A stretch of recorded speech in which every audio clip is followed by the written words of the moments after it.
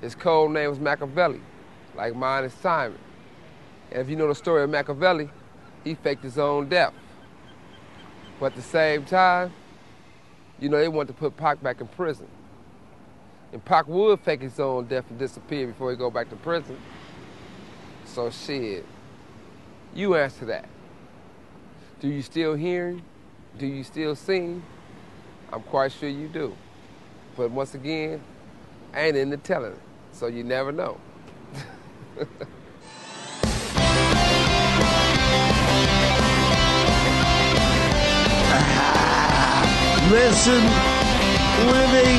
Listening to Synchronon.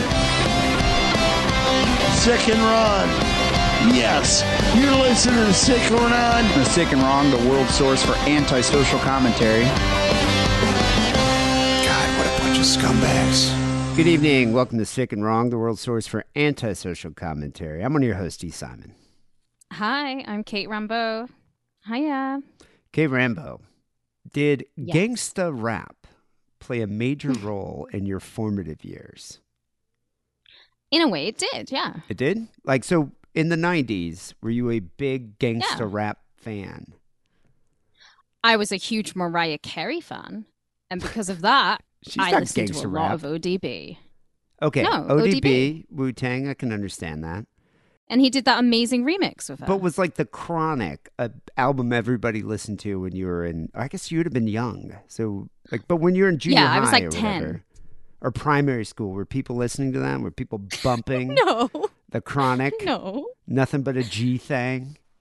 Or Snoop No, it Dogg? was definitely a lot of electronic music was still really popular at the time. And then along came Oasis and Blur, and I was still like just rocking out to Mariah Carey and Whitney Houston. Who knows what miracles you But- can achieve? But people must have been listening to, the hip hop of America. Like, I'm sure Wu-Tang, Tupac, Biggie, did that music make it over there in the 90s? Or was it later? Yeah, of course it fucking did. But I was 10. So Okay, so you weren't 16 listening to people it. it was 16, yeah, but like I definitely know that it was hugely popular, and then I started listening to it because I think like all white people around the age of 16 discover the Wu, and that's your gateway drug. It's the Wu-Tang Clan. I actually, every time I've been to see the Wu-Tang Clan, you look around and it's just white people my age in the They love crowd. Wu-Tang? Yeah, I can It's imagine. good, yeah, rapping along. Best protect your neck, son. Yeah, I just find it funny hearing just people with like posh English accents singing, Yeah. what's that dog shit song by Wu-Tang? You know that one? Yeah. Love that See, song. the rap of my people, of the white people, is obviously the Bloodhound Gang, and I feel very safe and like cuddled within That's the white Bloodhound rap. Gang. I'm like, Yeah. this is the rap for me. But Well, I can when you understand why white people would be into that. It's like white jokey rap. But I'm talking about the hardcore gangster rap, talking about like capping fools and picking up hoes. This is I basically got introduced to a lot of it through either old school hip hop, which I love, or GTA. GTA was Yeah, a big GTA probably introduction had a to lot of me into like a lot of rap. And me, you remember when we were bumping The Chronic That's in the one of- Prius in Long Beach? The two whitest people in Long Beach. In a listening. Prius. You In a didn't even Prius. know. That's one of my favorite memories. Yeah, I was surprised you didn't even know a lot of those songs. But it was weird with me because I was in high school when that came out, and it was a hugely influential record. I mean, it was everybody played it. Every white kid in suburban Michigan was driving around bumping, nothing but a G thing. It put Snoop Dogg on the map. And then, shortly after that came like Tupac and Biggie and all that. And Wu-Tang was around the same time, like 92, 93. I think Chronic predated it by a couple years. And before that was NWA, which Yeah. I've never been able to get into NWA. I like a couple of their songs, but like out of all of them, the one that I've always been really into has been Biggie. yeah, Like Biggie- there's Biggie's something my just so favorite rapper. sexual about Biggie Smalls that Oh, the he's other just so guys just don't talented. have. Yeah, so talented. But the thing is with Eazy-E and NWA and all that, like that was gangster rap. I mean, that was like offensive and blew parents' minds, and people were like, "This has got to be banned." And so I remember I had just moved to the country. That just came out, and I was like, "This music speaks to me. I'm all about straight out of Compton." Like I was so into it. And then I Well, think as it was an African, I can see why. yeah, I mean, I grew up in South Africa, and the music really it was the music of my people. And so then after, I would say right around the time Chronic came out, that's when I sort of got into like Slayer. And then I just stopped listening to hip hop. I didn't listen to any, well, I just wasn't into it. I mean, I liked Wu-Tang. Wu-Tang's first record's amazing. And Wu-Tang's actually first 3 albums are fucking brilliant. Yeah, and I love the RZA Liquid Swords is fucking great, and ODB's But that was album. later. But yeah, that is later. Yeah. But the other reason I like kind of got into rap as well, because I think when you're 16 and you first start buying weed and you have to go around to your dealer's house, every dealer just like apparently went to the same poster shop, and they all had that 50 Faces of Rap. Which poster, I mean, it was like a hand-drawn poster. It'd be like the 50 people, and like there's Tupac and there's Biggie and there's all these other people. And why was every weed dealer when you're 16 listening to rap? All of them are just listening to rap and just like pretending to be American. Well, but they're trying to be gangsta, I think that's part of it. Yeah, it's funny. 36 Chambers, fucking great record. I love that record. I think that one, I put that one as influential as the Chronic. But the Chronic, what the Chronic did though, is it put West Coast gangsta rap on the map and introduced the world to Snoop Dogg and definitely changed, hip hop for generations. But at that point for me, like I was just metal, black metal. Didn't really listen to any of that until like the late 90s. Early 2000s when I started working at the strip club. I figured in my mind that everybody would be dancing to like hair metal and Motley Crue and Poison. They didn't.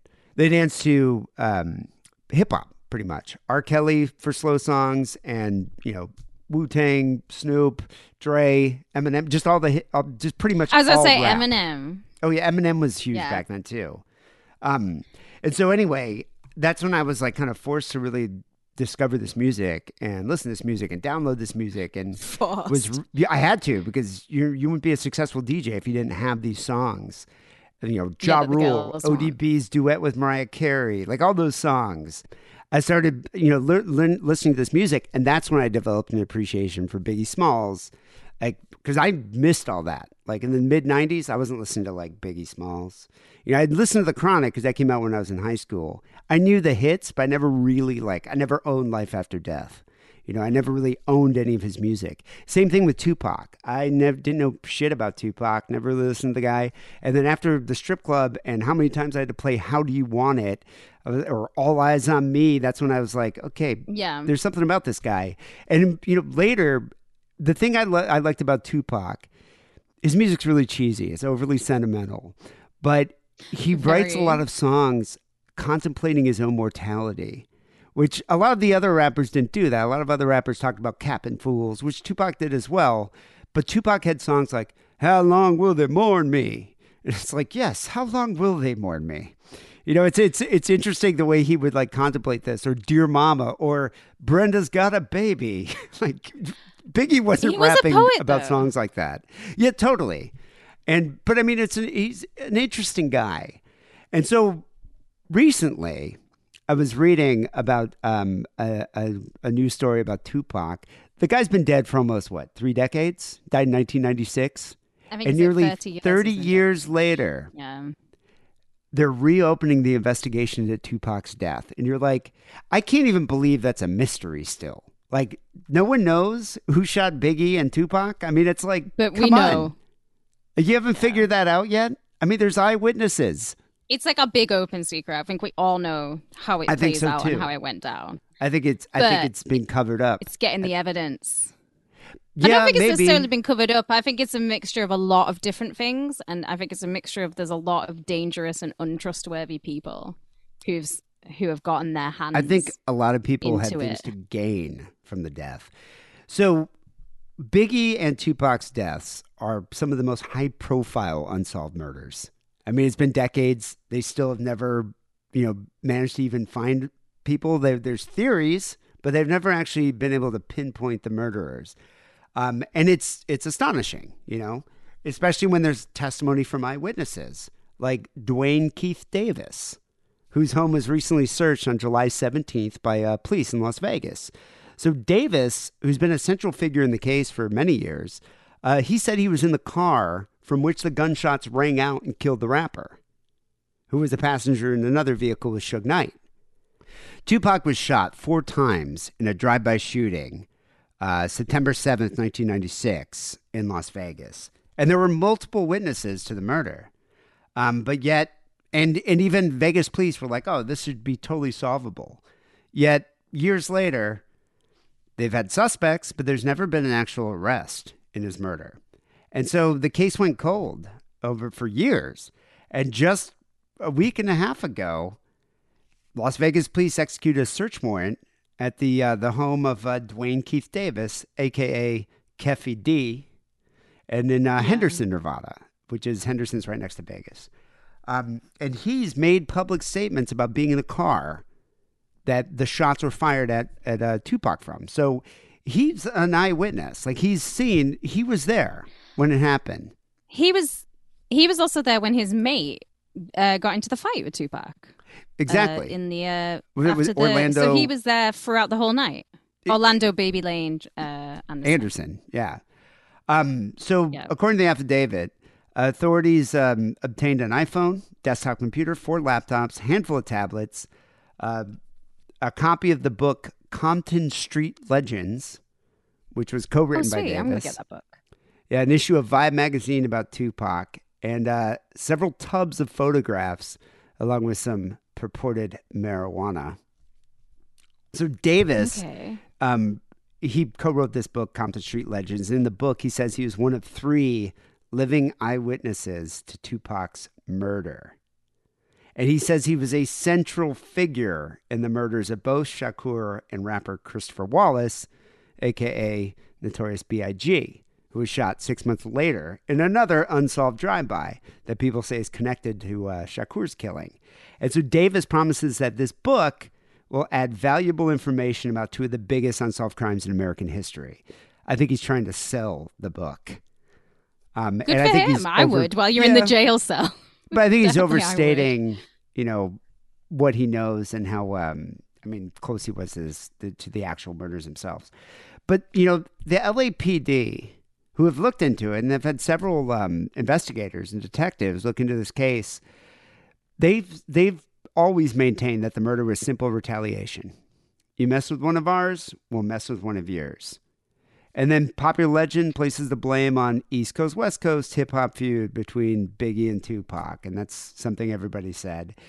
They feel that, they were pawns in gang fights between, the Mob Piru and the Compton Crips, the Crips and the Bloods.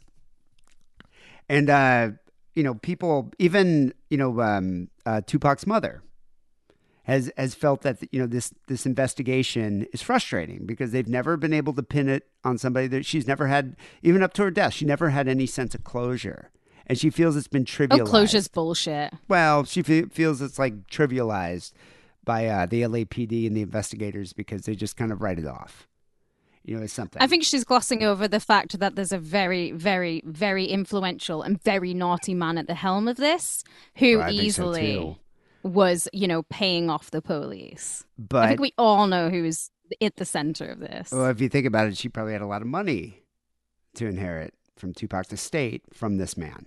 And we're going to get into that in a minute. Now, Davis has had an active warrant for his arrest since July 2022 when he skipped a court appearance for a drug charge. So I don't know how reliable his testimony would be.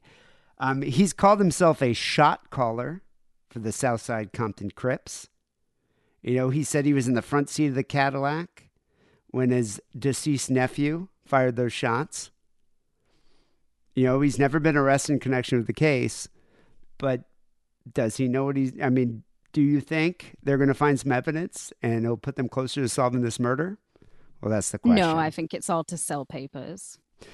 So this week we're going to chat about the murder of Tupac Shakur and the myriad bizarre conspiracies surrounding his death. There are some very bizarre ones out there. Some I find very entertaining and some I just kind of find nauseating. But before we get into all that, let's chat about something much more interesting. The Sick and Wrong patron. we could use your support now more than ever. I think we mentioned that Kate's in the process of moving here.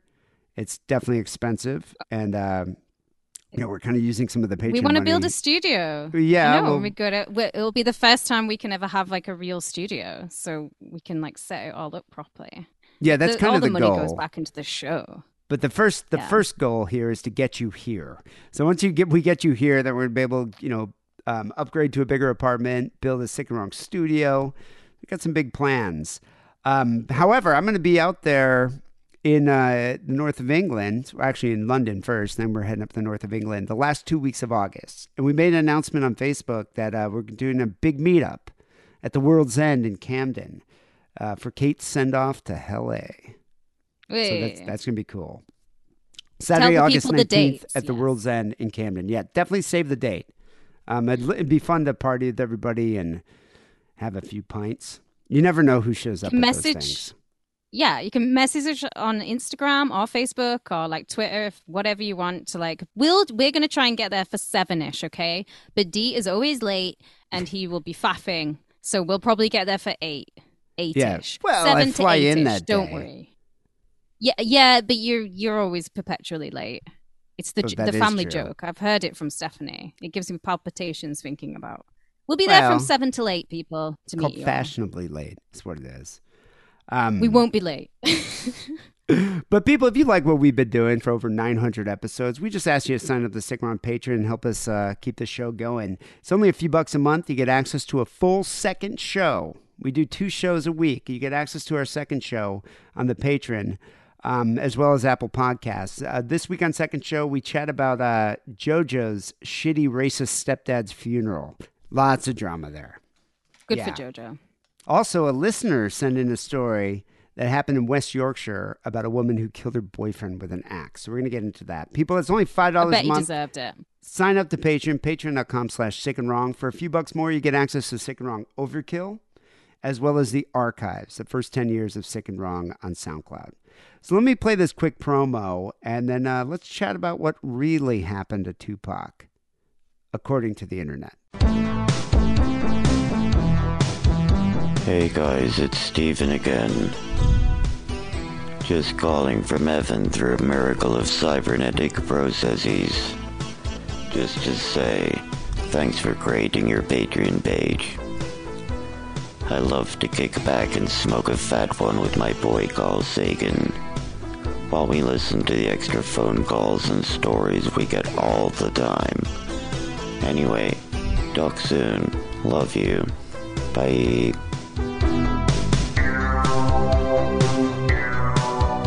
So D and everyone else, the first fact is that at 4:03 p.m. on September the 13th, 25-year-old Tupac Amaru Shakur, he was a dancer, actor, and a rapper. He died in the Wild West gambling town of Las Vegas in the Nevada Medical Center.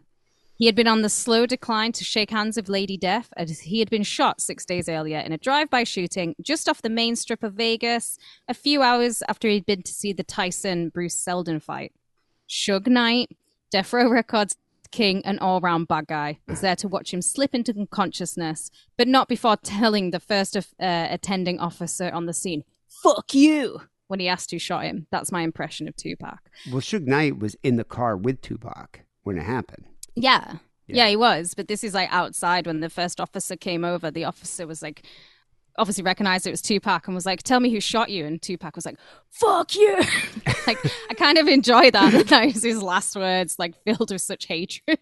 Oh, fuck the police. Fuck him. Not really, because you know what's really funny is everyone goes, "Fuck the police." But then when you need the police, you're like, "Get the police here." So Well, yeah. And then 6 in and 2 LA, threes. you'll have to wait for 3 hours. But sure. Yes. So we're going to go into who shot him, but this episode isn't going to be just about the war between Death Row Records versus Bad Boy, or the Bloods versus Crips, or Tupac versus Biggie. They're all going to play a part in this episode. If we covered it would probably be like a 10-part series. So we're just going to like dive in and try and like figure out what's myth from legend. And I'll wait for all the angry emails of white men who once had dreads in the 90s to say that we got everything wrong, man. And they know who killed Tupac. Get they your were facts straight. Yeah, there's definitely going to be some very There's- angry yeah. white men out there, which is good. I love angering the white men. So we're going to get the boring beginning out of the way. We're going to warm up the motor. We're going to gun the Deathmobile to 666 on the highway to hell. I'm running with this Deathmobile thing. I'm going to make it my thing now. Yeah, no, you brought this up a couple of shows. Are you referring to my Prius? Is that a Deathmobile? The Deathmobile, yes. No, your new car could be the Deathmobile. Yeah, I kind of like vroom, that. Vroom. Right. Yeah. I am going to butcher some of these names because, as I said before, I am the whitest girl on this planet. Tupac was born Lezane. You know, I didn't know this. It's a weird one, isn't it? I started researching this topic. I have never heard of that name before. I'm thinking Lezane. I'm Lesane. Lezane. Yeah, I'm not sure. Yeah. All right, Lezane Parish Crooks in East Harlem, New York. And on June the 16th, 1971, this means he's a Gemini. So it's already trouble from the get-go, a male Gemini. Oh, my goodness. His mother is Afeni Shakur, and she's actually a famous political activist. She's a member of the Black Panther Party. She's arrested in 1969 for apparently planning coordinated attacks on police stations and offices in New York. And she actually got pregnant while she was out on bail. And she was acquitted when she defended herself in 1971. She's a very smart lady. I'm going to put that. She was in the law profession. She's not dumb. Well, she was part of the Panther 21. There were 21 members of the Black Panthers that were plotting these coordinated attacks. So Afeni Shakur was born Alice Faye Williams. She changed her name too. Oh, yeah. I could say that. She heard Bobby Seale speak, and then she joined up with the Black Panther Party when they opened an office in Harlem in the late 60s. And there she met Lumumba Shakur, a Sunni Muslim that she married in November 1968. And then following the marriage, that's when she changed her name to Afeni Shakur. Before we move on, can I just say the name Lumumba? Yeah. It's a great name. Lumumba. She became a section leader of the Harlem chapter and a mentor to new members of the Black Panther Party. And her sister was also on the FBI's most wanted list as well, Tupac's auntie. And so, they're all a very politically activated family. When he was a year old, Afeni changed her son's name from Ozzy to Oscar because she wants him to have a respectable name that can be printed on a keyring in a gift shop. Oscar's I hope the it happens lamest one name day. Ever. Oscar's a lovely name. What's your problem with the name Oscar? It's so Oscar lame. Wilde. Oscar Wilde's cool, but name another cool Oscar. Oscar Wilde is cooler than anyone who's ever lived. So why would I have to name another cool Oscar? Because Oscar Wilde's not as cool as Ozzy But when you're Osbourne. Oscar, but he's just named Ozzy because his last name is Osbourne.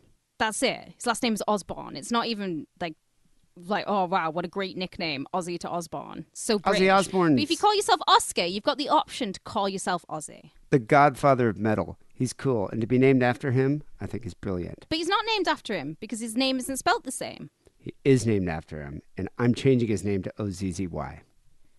Well, I wanted to change his name to Oscar, and we're going to give Ozzy some major personality problems as he gets older. Anyways, Afeni really changed her son's name to Tupac Amaru, and this is in honor of a Peruvian revolutionary who had been killed by the Spanish in 1783. He's later going to take the surname from Sister Sekiwaya. So why? I'm so sorry. We're going to call her Sexy, right? He took his name from that. I don't know how to pronounce her name. Thank you. She's also he was also another member of the Black Panthers, and he's a man called Mutulu Shakur. Tupac's going to grow up without a father, which, oh my God, I could say something really racist here, but I'm just going to avoid it.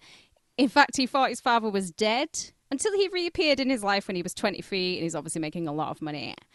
Afeni, who was a paralegal before she became a crackhead, she raised Tupac and his sister alone. But because of her crack addiction that she gets, they moved to flop houses often. They lived off welfare. And by 1984, they settled where all the crackheads go. They're in Baltimore. I really want to go to Baltimore, though. So Afeni Shakur's marriage fell apart when it was discovered that Lumumba was not the biological father of her son. So she had cheated on her husband with Billy Garland, who was an absentee father, barely even played a role in Tupac's life. But yeah, once how can you cheat on Lumumba? I know, it's a great name. I don't know what's going on there. But so when Tupac, started making money, that's when Billy showed up, and especially after his death. Tupac's biological father, Billy, attempted to inherit half of his estate and sued Afeni.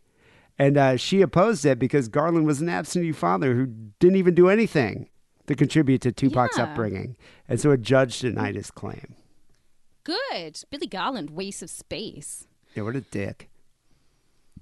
Tupac went to high school on actually a scholarship at the prestigious Baltimore School for the Arts. So everyone knows about this connection if you know about Tupac. So Jada Pinkett Smith's also a student here. She's going to be a friend to him basically through life. He really liked her as well. He would write poetry, and she's in one of his music videos. He really excelled here at the school. I do actually think everyone should go to art school to study, even if it's just for a year, because I am just one of those hippy-dippy liberal arts chicks. And I just think they do really, it blows open your mind and stuff. And while he's there, he's going to act in Shakespeare plays. He wrote poetry. He wrote jazz music. He even did ballet. He's got the body for ballet. I mean, Biggie doesn't. Tupac was physically fit. They always say Tupac's sexier out the two, but he's not to me. Biggie is really, really sexy. I think Biggie is a fucker. He's going to fuck you so dirty and be really sexy in bed. Whereas I think Tupac would be looking in a mirror at himself. Do you know what I'm saying? He'd be like a Dennis Reynolds. A difference between Tupac and Biggie's music is Biggie would have these little interludes of him fucking Lil Kim, I presume, but I'm not sure. Maybe Faith Evans, but there'd be these little interludes, like a 40-second clip, of Biggie just fucking, and it's nauseating. You listen to, you're like, dude, I never even want to picture this. I don't want to hear it. Whereas Tupac doesn't do that, but I bet you Tupac got a lot of ass. Totally. Do you think Biggie stole that from Guns N' Roses, Rocket Queen? When Axl's shagging Thingy's girlfriend. Was it Duff's girlfriend or was it Slash's girlfriend? I'm not sure. Actually, I think it was Slash's girlfriend, actually. But yeah, I wonder if it was Puffy who was like, we gotta record you fucking and put those in between songs, man, because people want to hear it. It's definitely a Puffy thing. I agree with you. Tupac, speaking of jazz music as well, he actually listened to a huge, wide range of music, and he really, really liked Kate Bush. Well, that was his favorite, which I think it's me saying, I can't, he's relating to probably the whitest woman on the planet at that time is Kate Bush. Well, I'm surprised he never sampled her. Do you remember that song? The song Changes by Tupac? Yeah. So he samples a Bruce Hornsby song in that, and you're just like, really? That's not gangsta at all. It's the furthest thing away from being gangsta, along with Kate Bush. You might as well sample Morrissey. Gangsta, yeah. By 1988, the area that they had been living in, it was really big on crime, and so the family once again they up sticks to Marin City, which is basically the Baltimore of San Francisco. Probably because he had been pulled out of a school that he really fucking loved and was thriving in, and now he's put into a school he really fucking hated. He didn't graduate, but he's going to pick up his GED eventually. And if her crack problem, his mother Afeni's crack problem, was bad back in Baltimore, then it spiraled in Marin, where Tupac would make his living selling the crack that his mother would buy. This is going to cause bad blood between them. He's looking for an escape. Eventually, though, she's going to clean up and the two will regain their lifelong bond that they had. Well, he did struggle in his relationship with his mother, but he paid tribute to her in the song Dear Mama, which is another one of his overly sentimental songs that I love. But he reflects on his childhood in it, his mother's drug addiction and her issues, and he expresses his love for her. So one of the lines is, and even as a crack fiend, mama, you always was a black queen, mama. I finally understand for a woman, it ain't easy trying to raise a man. You always was committed, a poor single mother on welfare. Tell me how you did it. It's a great song. That's quite nice.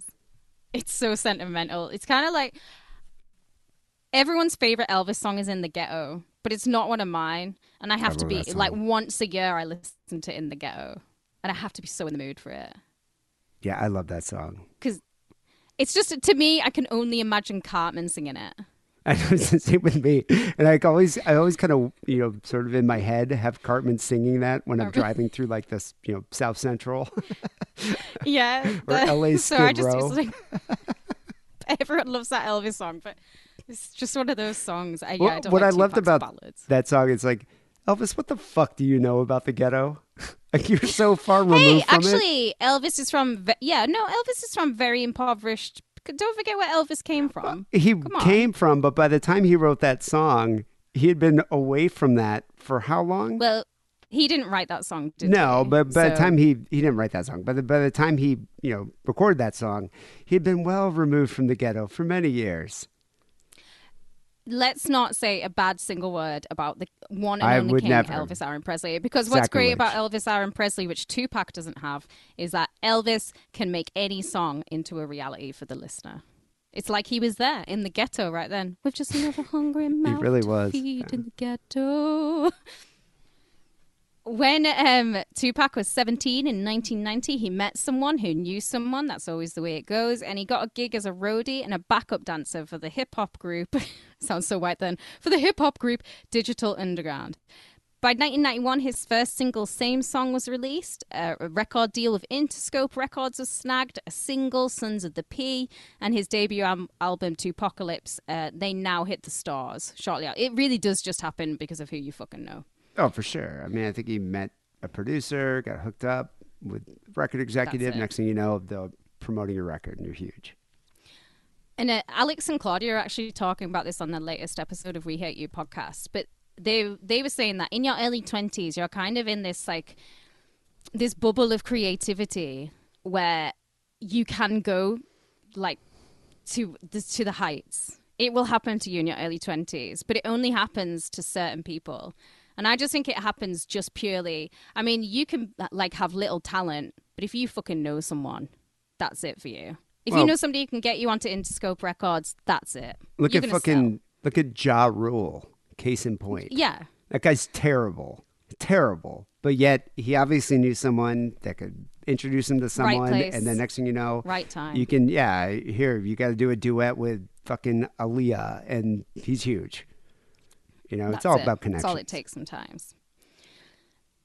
Tupac is going to release 4 albums in his lifetime, but as of July 2023, there's now more than 21 albums with his names, as well as a slew of awards, including that he is the 45th top-selling artist of all time, with 36 million album sales, which compare that to Biggie, who has only 21 million. Although Biggie has actually been declared the greatest rapper of all time.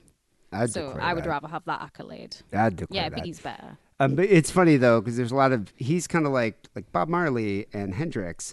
Like there's the posthumous releases far outnumber the actual releases because people are just milking it to make money. I didn't know Bob Marley was dead until I was in my 20s because everyone acts like he's always alive. And because there was that big song that came out when I was 17. It was like a remix. And I just thought, oh, Bob Marley's still alive. And plus I don't care for Bob Marley, so it wasn't like news. Well, I mean, that's the thing. I don't know how many records he had, probably 7 or 8 maybe. But too many. If you look at it now, it's like he's got to have like 50. Same with Hendrix. There's so many records that came out after his death. Yeah. Because you're still making money, so why would you stop? Totally. By August of 1992, his record sales were pretty good, but he's not a huge megastar by any means, but he is completely living the gangster life. He said, everything in life is not all beautiful. There's a lot of killing and drugs. Yeah, including the killing of a 6-year-old that he kind of caused. During a gunfight, he drew his pistol. At some point in this fight, he drops it, someone else picks it up, and they accidentally shoot a 6-year-old. Wow. So he indirectly caused it, but... Yeah, I mean, he kind of caused it. Why are you pulling your gun out while there's kids around, Tupac? Do you know what I mean? It's a gunfight. He didn't get arrested. He didn't serve jail time. He did say he was very guilty over the thing. But a civil suit was launched by the victim's family. But Suge Knight most certainly reached deep into his pockets to make that problem go away. The beginnings of Death Row Records, they're really shady. It's a whole thing. You can fall into a spiral about the beginning of Death Row. There's like documentaries about it. Yeah. By 1991, it was managed and ran by Dr. Dre and Suge Knight, and at first bankrolled by Robert Van Winkle, a.k.a. Vanilla Ice, who was actually told in no uncertain terms that he would have to take a long dive off a short balcony if he didn't pony up the cash, because they said he stole samples and he owed them money. Yeah, that's a legendary story. Yeah. Death Row is actually located initially at the intersection of Westwood Boulevard and Wilshire, but then it moves to the intersection of Wilshire and San Vicente. So it kind of flips around. Dr. Dre's Chronic album, which featured Snoop, dropped in December of 92. We were talking about the cultural significance of what that album achieved at the start of the show. I don't have to tell you. But this put Death Row on the map, and gangster rap was the #1 worry of dry turkey sandwiches on white Wonder Bread with creamed corn on the side and a glass of lukewarm milk. White parents across the nation. Probably your parents too, D. I think my parents were oblivious to it, but it was a huge deal. I remember junior high and high school. Because they banned it. Someone like, think you weren't allowed to listen of the to children. Yeah. Well, also, I mean, they were rapping openly about smoking weed. You know, the Chronic, and so nice. if you had that, you're being sent home. If you were playing it in school, you're being sent home. They would confiscate the CDs and the tapes. It was a big deal. Maybe they had a right to be worried though, because Suge Knight is a very, very dangerous and a very naughty man, and not just because he's Aries or built like a brick shit house, but maybe it's because he ran with the Bloods, specifically the mod Piru Bloods, but he also hired from other blood sets like the Fruit Town Piru, which is my favorite. Imagine being in a gang and we're like, we're the Fruit Town. Hey, nice to meet you. We're the Fruit Town. And Luders Park Peru. Yeah. I wonder if the Looters Park and the Mob Piru Bloods are like, man, we got to deal with the fruits over there at the Fruit Town Piru. Like, I wonder if they just hated having to deal with them. You know, on West Side Story, when they all come together clicking their fucking fingers, you just know the Fruit Town are just like in cut-off shorts with a red neckerchief, and they are just, maybe there's something a little fruity about them, sassy. is what I'm saying, for them to be in the Fruit Town. You know, That's where you go. I saw some Instagram clip of this gangsta who was in, like, I think he was a Crip, but he was super gay and like had a lisp and was like super gay, and the guy that was interviewing was like, so do you speak like that when you're hanging around, you know, the homies in the hood? He's like, no, I don't. I'm like, hey, what's going on, man? And he had like this totally different tone of voice. He's like, when I'm dealing with the homies on the street, I talk like this. But I'm dealing with my friends, I'm like, hey girl. It's just like Fruit Town. I imagine that's what the Fruit Town Piru was like. We're going to get shot over this, by the way. Or I am. You might. Yeah. I'm just a nice girl who doesn't understand these things. Suge Knight has been photographed flashing the blood sign, which we all know is cool as fuck. And we all have that one friend who can do that blood thing with their fingers. Or is that just I don't know, is that a London thing? When you would spell out blood with your fingers? You remember? No, that's definitely on the streets here. I don't know how to do it, but I have seen it before. Fucking awesome. Yeah, it's cool. I wonder what the Crips hand signal is. It's probably cool as well. It's just cool doing a hand signal with your mates in it. Suge Knight wears red, but it is important to acknowledge that he has never stated that he is a member, and it's never been stated that he is affiliated. But come the fuck on. We're not idiots, Suge. Tupac was also unaffiliated, although they do say that he had ties to the Bloods, and even though Snoop is a Crip, he was brought onto death row by Dr. Dre, who was stepbrothers with Warren G, who was pals with Snoop through school. And it was also when there was a ceasefire because of the riots. Did you know, actually, a fun little thing about Snoop Dogg? He went to school with Cameron Diaz, and he sold her really bad weed one time. It was like mainly seeds. I don't know if you've told me that, but I have heard that before. It's a fun little story. Yeah. So there had been a ceasefire because of the riots. The Watts Truce was declared in 1992. But that doesn't mean that all the gangs or all their gang members are following their leaders' orders. And as I said before, Tupac may not have been a gangster, but he's definitely living the G life. He's shooting at the police. He's being shot himself at Quad Studios, and in more serious allegations, being accused of rape. Yeah, he's no longer a backup dancer for Digital Underground. He's a gangsta now. Yeah, and that's apparently what they do. In November of 1993, he was arrested after a 19-year-old fan, Ayanna Jackson, reported to police that she had been with the performer at the Park Meridian Hotel in New York when several of his friends came in and, led by Tupac, forced her to perform oral sex on her. Well, sorry, she had to perform oral sex. Yeah, he wasn't like, I brought all my friends in to eat your pussy. Lay back, honey. Yeah, she was Sorry. forced to perform oral on them. Yeah. It made me think of, the rape scene in Showgirls, the really brutal rape Ooh, scene. yeah, that's brutal. Yeah. Shakur and his road manager, Charles Fuller, they're taken into custody. They're charged with 3 counts of first-degree sexual abuse, sodomy, and illegal possession of a firearm after police found 2 guns in their hotel room. A lot of people, including Tupac and his lawyers, were trying to, the defense was like, oh, no, this was completely consensual. Like, we had consensual sex before, and that night, Yeah, we're they at a nightclub, and she was sucking my dick on the dance floor. And so they're like, oh, so it's Right. totally normal for me to bring her up to a hotel room and have all my guys pull the train on her. Yeah. That was their defense. That was Ridiculous. his defense during the trial. He said, Yeah. how can it be rape when they'd already done things consensually, but while she was like being made to suck off all his mates, he was holding her hostage by her hair. So Yeah. does that tell you that it's consensual if you have to hold somebody down by their hair? He's going to be sentenced to serve between 18 months and 4.5 years on Rikers. Guess who posts his bond during his appeal? It's going to be Big Bag Shug. He's here. The most likely, and I do mean most likely, try and think of a better scenario because there isn't one. This is how the story goes, right? To his murder, it goes like this. And I'm doing this kind of loosey-goosey because all this information is not only worthy of a 2-hour documentary, but there's so many spiderwebs, there's so many moving parts that it could easily be a 10-part fucking series. So I'm going to give you the Cliff's Notes version, and it all links back to that Quad Studio shooting.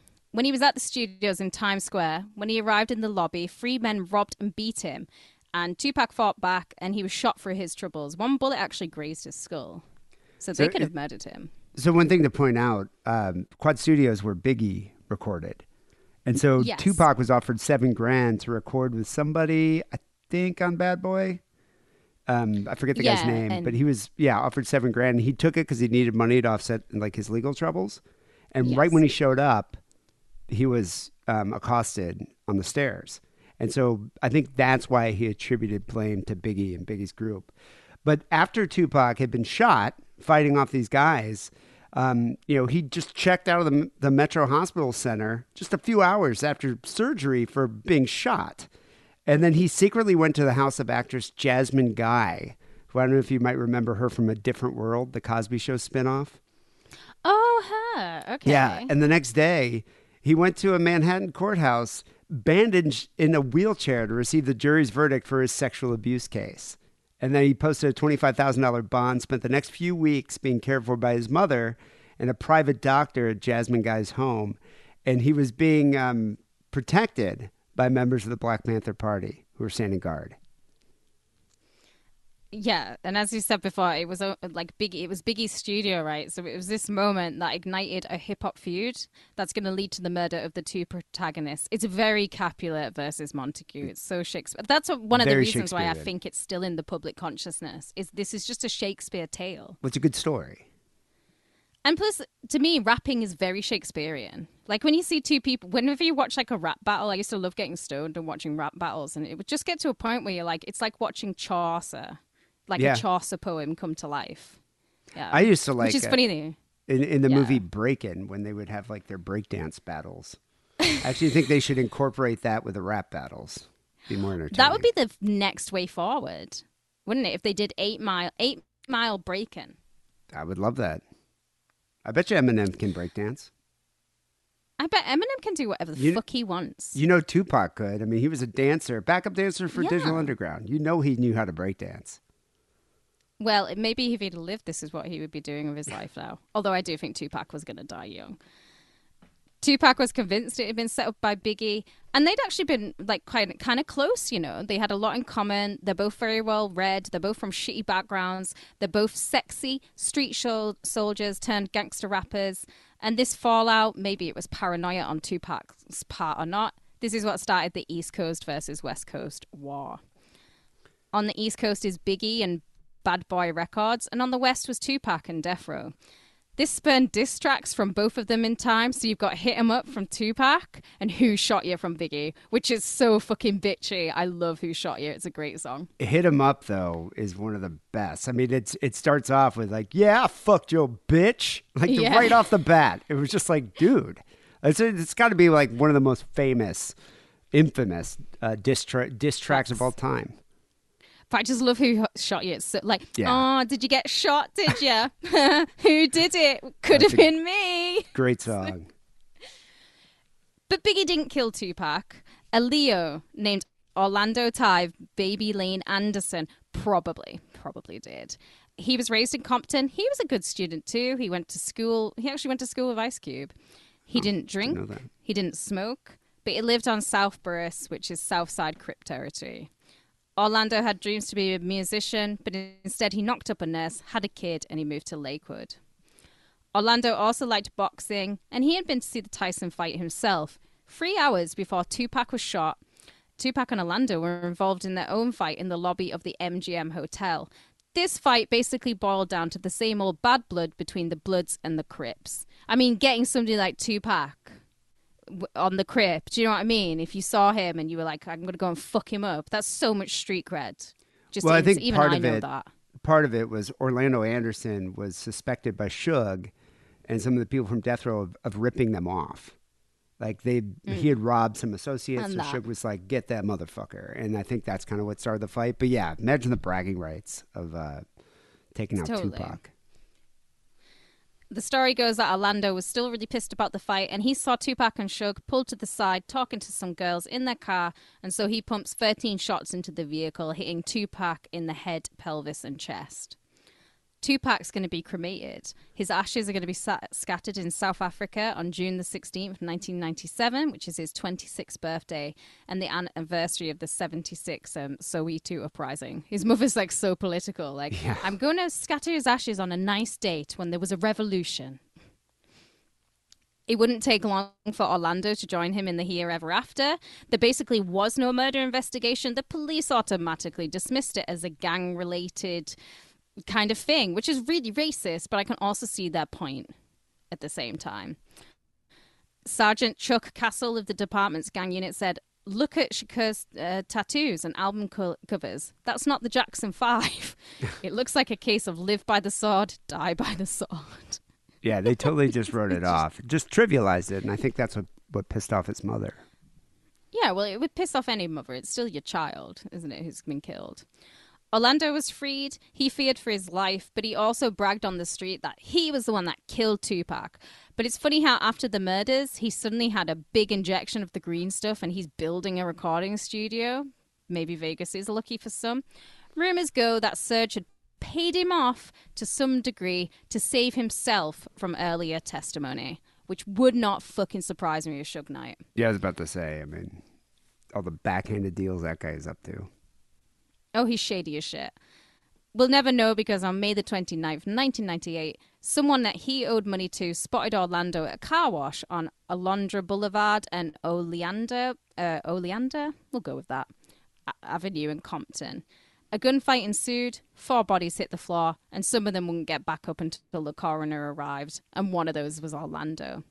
And now this is where the conspiracies start. We've got the selling of the pictures of Tupac's prick, the sightings in Glasgow, Suge saying that he's alive, Kim Kardashian saying that Tupac is alive. But one thing is for sure, that Tupac, to me, is dead, and he went out like a G. He did, and he continues to make a lot of money.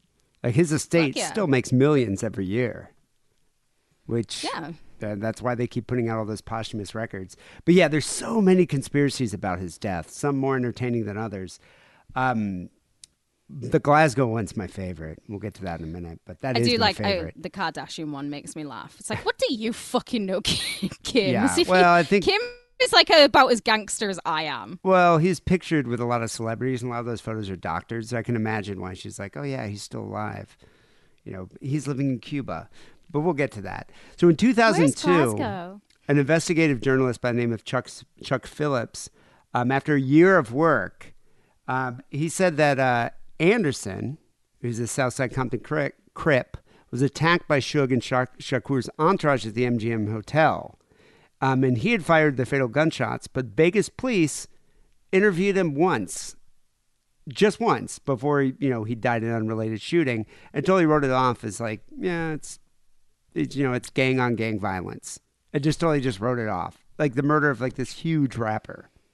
I mean, that's suspect right there, And Phillips also claims that Biggie had ties within New York City's criminal underworld, and that he was also involved in the death of Tupac. Biggie always denied that, even though he was killed shortly after. The music journalist John Leland, New York Times, looked into it and said the evidence between Biggie as well as Orlando Anderson, who denied involvement, was inconclusive. So he was never actually charged. They never had a suspect in the actual murder. Orlando bragged about it. He bragged he's the one who killed Tupac. And Dwayne Davis said he saw him shoot him. Yeah. And yet there's been no charges. Yeah, I don't really see, just because like they had a fallout, I don't see why Biggie would be like, yeah, I shot him in the lobby and now I'm going to send out some fucking assassins. You'd be like, you'd send out some better assassins than Orlando Baby Lane. Do you know what I mean? If that was going to be your hit, I would. Exactly. And if you've got Biggie's money, I would totally send out a better assassin. Another one of my favorite conspiracies here happened in 2011. So via the Freedom of Information Act, the FBI had to release documents related to the investigation of Tupac's death, and they described an extortion scheme by the Jewish Defense League, which the FBI classifies as a right-wing terrorist group, that said they had been making death threats against Shakur and other rappers, but they did not indicate like a direct connection to the murder. I was actually looking into the JDL, and I think this is going to be a topic for a future show. I never knew there was like a right-wing terrorist group of Hasids, but apparently there is. What are they going to do, throw bagels at you? I don't know, but they're bagels with like razors, like ninja stars. So there's just a lot of conspiracies about Tupac. One of the big ones, much like Elvis, is the theory that he's still alive and kicking and living in Cuba and other areas around the world, such as Malaysia. So Suge Knight Jr., Suge Knight's son, has gone on video and released photos of a man that he claims is Tupac, who lives in Malaysia. He said, "They fooled you guys the first time, but y'all, he has been here." And in a separate video, Suge Knight Jr. claims Tupac's been living in Malaysia to hide from the limelight and from the threat of rivals. So he's on the run because he's still worried about it. He's still worried about getting capped. Why would you want to be in Malaysia? I'd be like, God, you could go and like live in nowhere Australia. Do you know what I mean? And that's better than Malaysia. Well, he posted these videos to Instagram in 2015 and then put the video out on YouTube. And the video claimed the photo was taken of Tupac in Cuba, actually, not Malaysia. So I don't know. He's already contradicting himself. And there's an American website called Reporters that published a doctored image of Tupac partying with Rihanna. And so they say he's still alive, partying with Rihanna. And there was another image doctored as well of him partying with Beyonce. So I think that's kind of where the Kardashian theories come in. But I mean, how can you really believe that? I bet she didn't even know who he was until she married Kanye. Like, do you know what? Well, yeah. Well, I don't know. I mean, she was into that she was always into the hip hops, wasn't she? So, well, I suppose she would have been because she's the right age and she's and she dated basketball players and things like that. Yeah. So, Suge Knight, who's currently serving, he's still in prison right now for a fatal confrontation. I don't know if you remember when he drove over that guy with his car. He's never getting out of jail. There was a show called Who Shot Biggie and Tupac, in which Ice-T worked with journalist Soledad O'Brien, and they called Suge Knight in jail, asking about Tupac. And so O'Brien asked him directly, "So you seriously think he might still be alive?" And Suge Knight responded, "I'm going to tell you that with Pac, you never know." And then later on, Snoop Dogg, who is also a close friend of Tupac, was on Steve Harvey's talk show. And he asked him the same question as to whether he thinks Tupac might still be alive. A few weeks ago now, Ice-T did an investigative TV special I seen that. To find Biggie and Tupac's killer, and he spoke to Suge Knight, who alluded that Tupac may possibly be alive. What you think? That's good TV. Yeah. Yeah, you know, but my homeboy is rest in peace, and then at the same time, I know people still want him to be here, and they love him so much to where his legacy, you know, it overwhelms everything. But at the same time, you got to know and understand when God takes you home, He takes you home, and that's where you are, and you with Him. Yeah, really. You at home. Yeah. Yeah, I don't know if Tupac really buys into, or if Snoop really buys into Tupac still being alive. But it's kind of funny that he's like, yeah, it makes good TV. And I think that's why you still hear things in the media, and there's still documentaries coming out about this, the death of Tupac and Biggie, because it does make good TV. There is a theory, though, that Snoop Dogg was involved. And there's a comedian / journalist, Faison Love, said Snoop Dogg's influence could have potentially saved Tupac's life. So Love doesn't claim that Snoop orchestrated Tupac's murder, but suggests that their fallout and strained relationship set off a chain of events that contributed to Tupac's tragic demise. Because Tupac had connections to, like, you know, the Crips, and I think, you know, Suge, I think it was Snoop had connection to the Crips. I get them mixed up. Suge had connection to the Crips, and Tupac had, you know, connection to Bloods. So maybe there was some, like, rivalry that might have happened. He was unaffiliated, so they say. But So I mean, they say, Suge is definitely 100% in the Bloods. But I just kind of think Tupac's a bit of an asshole. And that's why he's falling out with Biggie. He's like, who the fuck can fall out with Snoop Dogg? Like, Snoop Dogg's the most relaxed man on the planet when he's not murdering people. Snoop Dogg also was a gangster who also murdered people. So, I mean, it was just being gangsta, you know? It's hard to be friends when you're a gangsta. It is. But at the same time, you never hear about Snoop Dogg being a dickhead to people. And I just don't think... I think Tupac was a bit of a moody prick. And I'm saying that because I'm a moody prick, so I recognize it in other people. He's a poet. Aren't poets moody? Yes, I write poetry too. So there's a video of Tupac hanging out in Cuba that surfaced online. This is in the early 2000s. There was a blog called Holla Back Exclusive, and they shared this video that Tupac was hanging out in a parking lot in Cuba. And the guy's like, Tupac is fucking living, yo. And then the camera pans to a guy that does look like Tupac hanging out with his friends. But, you know, come on. If Tupac was really trying to hide, do you think he would have been cool with being recorded? And then the video is so low quality. Was this like when we saw Kanye on the underground? Yeah, on the underground. Acting very erratic. But yeah, the video is so low quality, it's really kind of hard to tell. I mean, you can search for it and find it. And then there's a fan that posted another video that showed how Tupac's actual facial features are completely different, you know, than what he looked like. So I don't know. I mean, I understand people want to believe that he's living, but I think it's very spurious that he could be in Cuba or Malaysia. You know, I just find that really hard to believe. Now, also, I would like to... There's the autopsy as well. You can read the entire autopsy online, which I did. And there's also... Bringing it back, it wouldn't be true if I didn't mention Rotten.com. But the dead celebrity section of Rotten.com, Tupac was like one of the first free celebrities on there. You can look at Tupac's death pictures. Well, there's theories about the body double, which has come out from Tupac's bodyguard, which we're going to get to just 1 minute.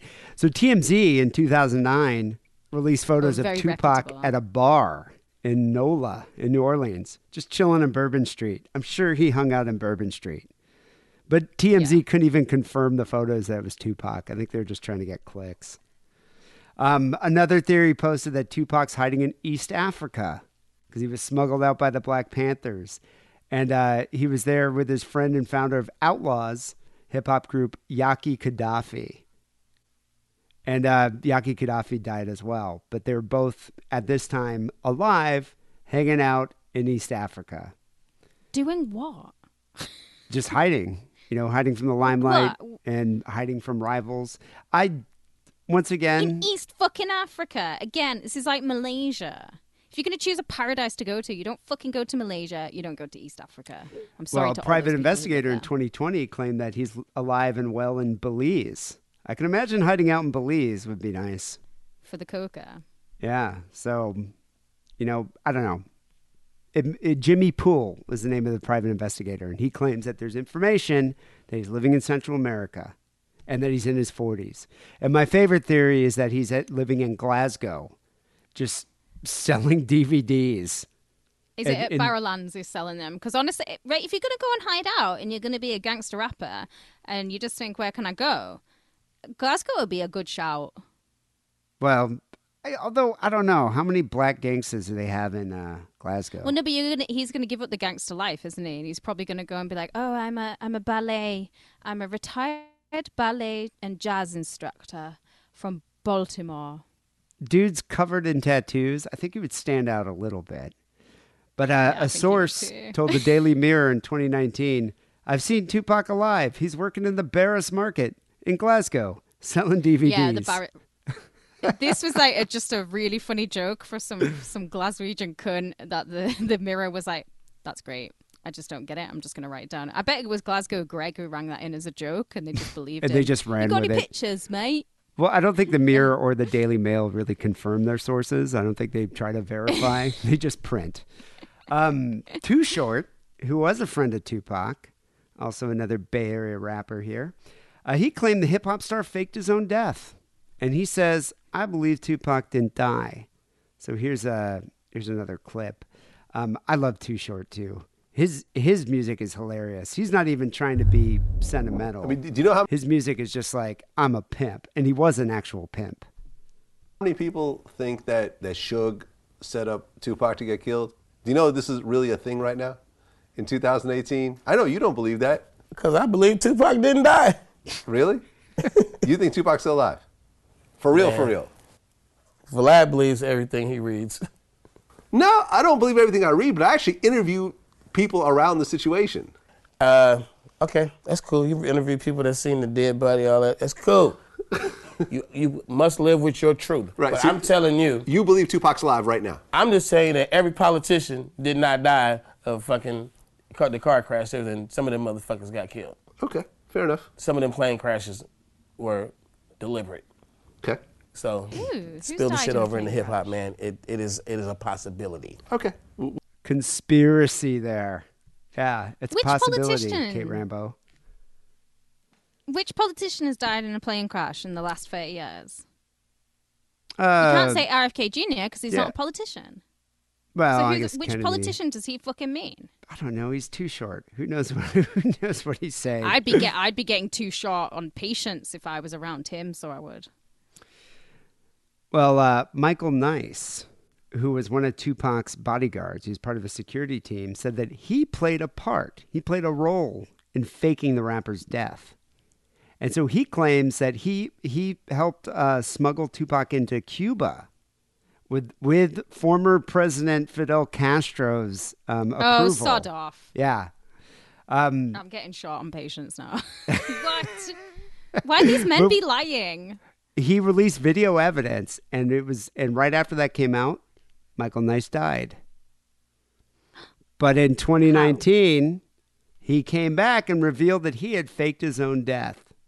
And he proved that it was that easy to do. Yeah. Right. Do you know what's probably funny is Michael Nice probably isn't married and doesn't have kids and doesn't have many friends. So when he says he faked his own death, he probably just put a death notice in the paper and moved out of town. It's probably really easy to do. And when nobody missed him or cared, I really hope his ego took a little blow then. When he put the video back. He died. He released a video in 2019 saying, "My name is Michael Nice. I faked my own death on the 18th of December, 2018. I'm here today back from the dead to show you why and how I faked my death. And I'm going to put the record straight." He says, "I know it's a shock to all the people who know me, but I'm back. And I confess I faked my own death. I feel ashamed about it, but it had to be done, and I'm going to explain why." And so this guy claims, this guy claims that it's not that hard to fake your own death. I mean, you can do this. And I mean, for someone like of Tupac's stature, I imagine it would be a little more difficult, but it's possible. And I think that he was just demonstrating that. So here he is in an interview discussing how he helped Tupac fake his own death. So at the time of the actual surgery, the body was waiting in the ambulance. The doctor was in the Don't room. believe him at all. Was in the room. Finney Shakur was present. Gloria Cox was present, and actually the two women had agreed with the doctor that he didn't have to witness the event. He could actually just turn his head, wash his hands or whatever. They quickly switched the bodies, one out of the ambulance, the dead body. Tupac, who'd recovered enough to get about fine by himself, he then transferred to the ambulance, and the next step was to transfer him to an airstrip. Again, with a Howard Marks connection, one of his showbiz friends, we had a private plane waiting to get Tupac on board. So the next thing that happened was me and my brother met Tupac at the safe house, comfortable. Escorted him to the plane. The two Panther guys were with us, and obviously the pilot was there as well. And we took off and we headed to the Barbados. Great success. We helped Pac escape. Took him to Barbados and eventually to Cuba. Swapped it out. These It are was my a thoughts body on double. this. Right. Firstly, he can't even say Tupac's name right, and I know I shouldn't be judging people on that. But when has Tupac ever been Tupac? Firstly. Secondly, my main point is, right, yeah, maybe, right, okay. Maybe he wants to just disappear out the limelight. Maybe he wants to do that. Why? Why is he going to go to all this fucking bother? And then you're talking about that, then you're deliberately going to hire somebody who's going to come shoot him, literally shoot him, and be like, oh yeah, but only aim for like the shoulders or the legs. Don't hit him in the chest. We're going to make it look like it was a drive-by shooting. Everyone's paid off. Tupac, you're going to get shot. It's going to be fine, though. We can guarantee that. And then we're going to take you to Barbados. Why?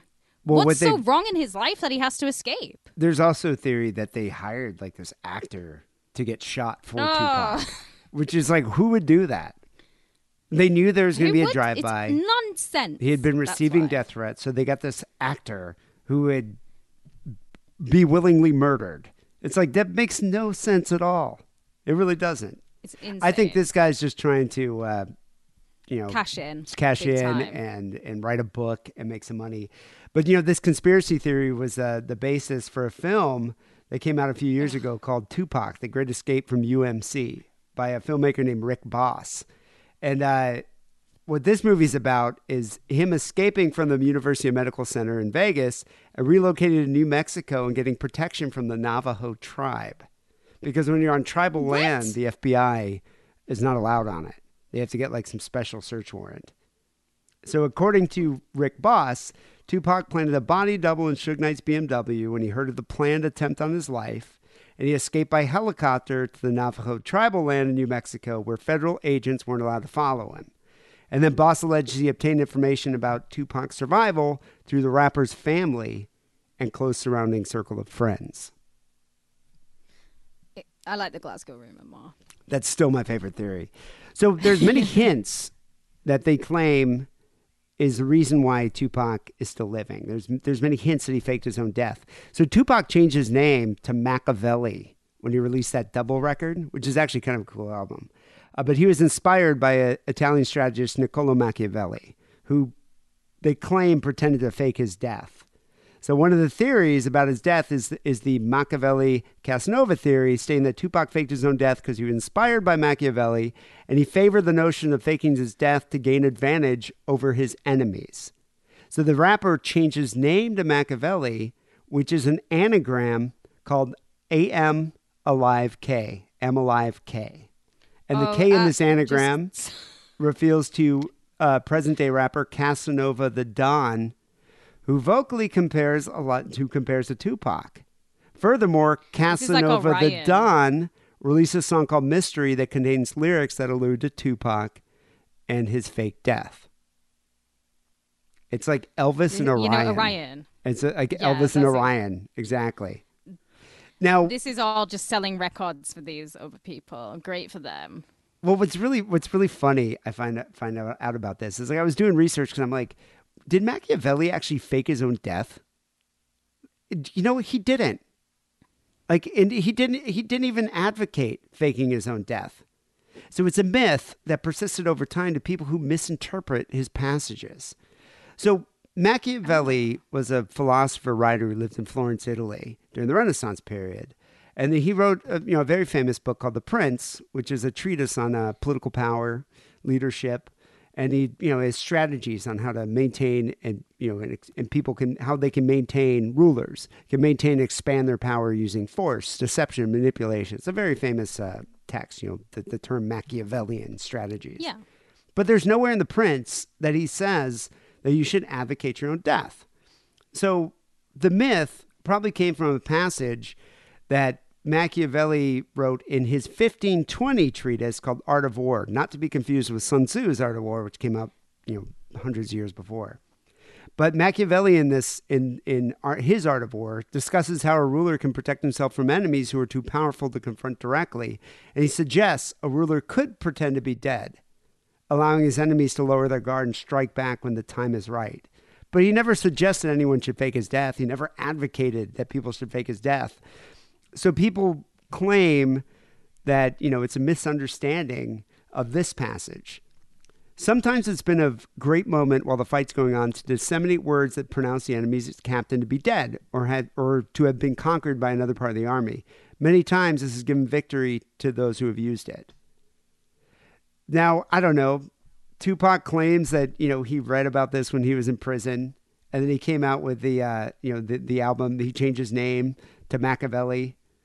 And he claims he was inspired by the passage then. Does that mean he faked his own death? Doubt it. I think he probably just didn't understand what the philosopher is trying to say. Or interpret it in his own way. Interpret it in his own way, I'm going. Because he was very well read. So yeah, I'm not even he was. Gonna... I won't even go there. There's another theory here that he disappeared. The Tupac completely disappeared after the cremation. So Suge Knight, who owned Death Records at the time, said he paid $3 million for Tupac's cremation the day after he died. The cremator listed Tupac's body as having been 6 feet tall, weighing 210 pounds, but Tupac's driver's license said he was 5'10" and 168 pounds. And a planned memorial for the rapper was canceled at the last minute. And Suge Knight said he never saw the person behind the cremation again. So he took $3 million from Suge Knight. Yeah, it doesn't cost $3 million to cremate fucking anyone. Come on. And his mom had those ashes and she scattered them. Well, he claims that those are fake. I did read the autopsy report. You can get it, but I didn't look at the weight or the height. But that's probably, again, something that's been changed on the internet when it hasn't really been, it's probably like the Machiavellian thing. It's probably just been changed and nobody's ever thought, hang on, I'll go and look and see what it actually says. Well, Suge Knight says, before Tupac died, Tupac used to joke about faking his own death. He said Pac was down for doing the last little videos and shit of him dying all in white. You know what I'm saying? And the video is, he made a video called I Ain't Mad At Ya, which was recorded only a few weeks before his death and offered an eerie premonition that he was going to be shot and ascend to heaven. That's why he was wearing all white. So he was like, think about Pretty bold it. of him The to guy knew assume he that was going to rapists die. get into heaven, but Well, that's what I'd have said to him. Well, he was saying that he knew. Maybe the question is Pac's not really dead. Pac's somewhere else. He faked his death because he was going to move on. There is an interesting theory. So there's been did you see the film that came out in 2002, Biggie and Tupac? Yeah, that's the famous one. I've seen that, yeah. Yeah. So in that one, Suge Knight says that, or actually Mr. Broomfield interviewed an LAPD detective, Russell Poole, in the film, who claimed that corrupt officers helped Knight cover up both killings. So Knight was behind Tupac and Biggie's murders. This is what, I don't even think this is a conspiracy. I think this is completely true. I think Suge had definitely hands to deal in both of them, way more than he would ever let on. Suge Knight's fucking corrupt. Well, he said belief. Shakur's murder was carried out in response to fears that Tupac might leave death row to become an actor. Yeah. And that he would remain commercially viable as a martyr after his death. So Suge could continue to cash in on the royalties from his records if he died, because that would make him even more popular.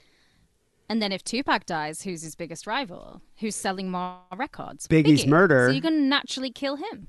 Poole claims Biggie's murder was staged a year later to conceal Knight's part in the first murder of Tupac.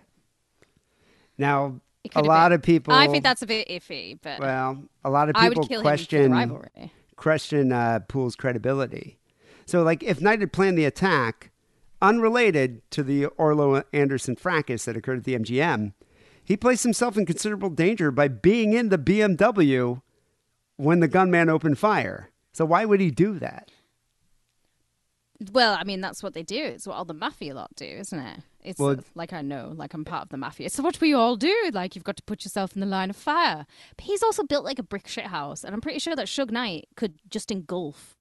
Like maybe he had rounds. like bulletproof, like a Teflon vest or something on. But I mean, it would give him the perfect alibi. That's for sure. Yeah, because he's there with him. So there's a new documentary that came out called Tupac Assassination 3 Battle for Compton. And Suge Knight, in this documentary, confirms the filmmaker Michael Douglas Carlin Richard Bond's theory that it was his ex-wife, Sharitha Knight, and former Death Row Records security chief Reggie Wright Jr., who orchestrated the murder of Tupac. So Knight claimed it was the first of many murder attempts that the duo committed against his own life. And so I don't know about that, but the filmmakers are definitely fixated on this theory. And I mean, he claims that that Suge Knight thought that if he was taken out, then the wife and Reggie White would get would basically inherit Death Row Records and Tupac's entire music collection. And think how much money that would be. Yeah, but Dr. Dre is still there. Dr. Dre still has like control too. Well, I don't think. What are they going to do about Dre? Are they going to murder him? Well, I don't know. I mean, but I don't think Dre had full control over. I mean, Dre was just standing to make a lot of money too from royalties from Tupac's records. So Dre was in on it as well. Then he had to be, if you're saying that. Well, I mean, they claim it was the ex-wife because the ex-wife thought with Suge Knight out of the picture, then she would get, she would inherit Death Row. And Reggie White kind of fixed it, that this happened. But, then again, this is such a far-fetched theory. I could see somebody wanting to murder Suge Knight, totally. But I'm sure there are, again, better ways to send your assassins out to kill Suge Knight than in some public place like Vegas. Well, you don't get assassinated in those ways. I mean, all the big mafia bosses were just assassinated when they were eating, cannolis in a cafe, Tony Soprano style. They're not killed after seeing a fucking championship fight on the street. But in 1996, Suge wasn't divorced yet from Sharitha. And so if he died in that hit, she'd get most of everything. So he claims that she went to Wright Jr., who was in charge of Death Row, and ran it while Suge was in prison. And Wright Jr. has gotten away with this whole time. And so they, and so the director here of this, and LA Times reporter Chuck Phillips, totally bought this from them and took all this as evidence as that they were involved in the actual murder. But isn't she already getting Tupac's money? She's already getting the money, unless Suge Knight is only giving her $100 a week. That's all you get, honey. Enjoy. Well, that's what Sharitha said. She's already getting the money. Sharitha was interviewed, and she said, "I'm so damn sick of getting 100,000 calls about this. There's no way in hell I would have murdered Tupac. For what reason? The ridiculous theory that I would get half of Death Row? I already have half of Death Row. When Tupac died, What did Death Row become after that? Nothing." So, and the worst part about it, she claims, is that her daughter is always blamed for Tupac, like her dad killed Tupac, or her mom killed Tupac. And so her daughter would get teased about it. Your dad killed Tupac, and she's like, it's just ridiculous. So I mean, your dad probably did kill Tupac. Your dad's Suge Knight, honey. I'm sure Suge was involved in more things than we know about. There's also this is an interesting theory too. There's a 7-day theory. So some fans have pointed out that the number 7 pops up a lot in Tupac's life. No. So he was shot September 7th, age 25. 2 and 5 equals 7. He was pronounced dead at 4:03 p.m. 4 plus 3 equals 7. Equals 7. And his birthday is June 16th. 1 plus 6, 7. Is 7. Oh my God, it's so coincidental, but what does it mean? Well, his 2003 double album, Better Days, features an outro where Tupac repeats the word, "Expect me, ninja," like you'd expect Jesus to come back. "I'm coming," over and over. He keeps just saying it. It's just repeated. So some believe that the rapper is going to return 7 years after his death. Well, he didn't, and they're still waiting. Bless them. So you wonder why this, why the mythology continues, why people are still wondering who shot Biggie, who shot Tupac, why are there documentaries and books still being written about this ad nauseum? Well, it's because they sell. I think there's a lot of the media kind of fuels confirmation bias because they only discuss information that adds to the conspiracy, kind of like what we're seeing what's happening with Dwayne. They're not revealing many details. They're like, oh, we got a laptop, we got an iPhone, but they're not saying anything about why they were. Is it even connected to Tupac? Yeah, it's obviously connected to his 2020 warrant. It's obviously got to be. Think about it. You print this. You print an article about this, and the media is just going to run with it. It's going to sell more records. I think people.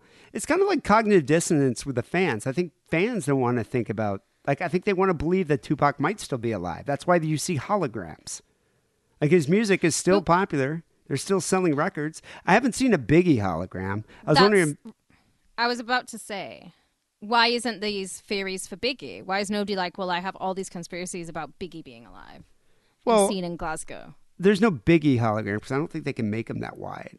Can they? Hey, he's a very attractive man, and I 100% would have shagged Biggie. No, there's lots of theories about Biggie as well, but I think Tupac was a bigger selling artist, so I think that's why these myths propagate more for him. And he was the first to die as well, I think. Yeah, and he was the first in the war. Yeah. But I mean, that's the thing, you got like Photoshop photos, you got doctored videos that come out and people just want to believe. It's like conspiracy theories in general. It's like QAnon. People are just going to believe this no matter how inane these theories are. That there's these theories have been circulating for like 30 years and there's no credible evidence that Tupac is still living in Cuba, but yet people still want to believe. I think the mythology is going to continue. What? Well, I suppose we also can't go and dig up the body, which people always say. It's like, this is another thing that irks me, right? When people say about Hitler, let's just bring Hitler into this. Why not? We might as well. Because they go, oh, why did they burn his body? Why did they get rid of it? It's like, it's easy to see why they burnt his body. Because if not, what? If his body fell into German hands, then he's going to be, like, revered as a martyr. He'll have a place that people can go and fucking worship him. It's best that they just burn his body. Like, he means nothing. But because of that, that's where the conspiracies now begin. Oh, was it the right body? It wasn't him. Hitler got sent to Argentina, blah, blah, blah. I want to see a picture of the body. I want to see it. Do you know what I mean? That's where it comes from. I've got to stop saying, do you know what I mean? You know what I mean, mate? Innit? Yeah. Innit. But yeah, people don't want to accept fact and they don't want to accept evidence. What they want to do is believe in these kind of like ridiculous conspiracy theories that are completely unfounded. It's like the Mariah lyrics. Who knows what miracles you can achieve? If you just believe, somehow you will. All right, I'm going to have to cut you off there. What I want to believe is that he's in Glasgow and he's selling DVDs right now. People, it's episode 905 here, Sick and Wrong. We got some phone calls coming up next. You can call us at 323-522-403-T or even send us an email, sickandwrongpodcast@gmail.com. Just attach an MP3. Keep it under 3 minutes. We're going to get to some good phone calls here this week. But first, here's a quick message from Adam and Eve. It's Butt Plug Month on AdamandEve.com. Show that you still care by bringing something new into the bedroom. And by something new, I mean a butt plug. Because if you order right now and use coupon code DIDDLE, you get 50% off your first item, a gift so sensual I can't even tell you about it on this podcast that talks about murder and bukkake, and on top of all of that, free shipping. Support Sick and Wrong by supporting our sponsor, AdamandEve.com, and making a purchase with coupon code DIDDLE. That's DIDDLE. Okay, Rambo, we got a couple phone calls here to get to. There's one I've actually been looking forward to playing. I've been saving it for a very special moment. Christopher Siege calls in about a shoplifter at his work. So these are some of my favorite calls because Siege has great stories of having to deal with crackheads that come into the supermarket, and he's a security, so he has to deal with it. So here's a shoplifter who is foiled by his own hubris. Greetings, D and Kate. It's your old pal, Christopher Siege here. Some say he's a man of mystery, some say he's a man of intrigue, others say he's a man with a bullshit haircut. But regardless, I am he, and he is I. What's Siege's hair looking like these days? It does Fucking change. awesome. See, just had like a makeover and he looks like a 90s movie villain at the minute. He looks fucking cool. He's been putting pictures on the Discord. I'm just like, you are rocking this summer, man. It's like Right. shaved short and bleach blonde and he fucking suits it. So he looks like he great. could be in Die Hard or something. He looks like, could be German villain in Die Hard, but I think we were all going for the Wesley Snipes. I think Atheist Preacher was saying Wesley Snipes, Demolition Man. You got to do that costume for Halloween, and you obviously got to do blackface. All right, I have to log on to Discord and check it out. Just calling in, and haven't done this for quite a while now, actually, but because something really fucking hilarious happened at work today. For those who may remember or may not know, I used to work at a grocery store. I was the freezer manager in Victoria, an area of Victoria that is infamous for being just loaded with junkies, like crackheads, homeless people, and yada, yada, yada. Well, I don't live there anymore, and I don't work there anymore. I live in a very, much smaller, more shithole town on Vancouver Island. But I'm working at another grocery store as, the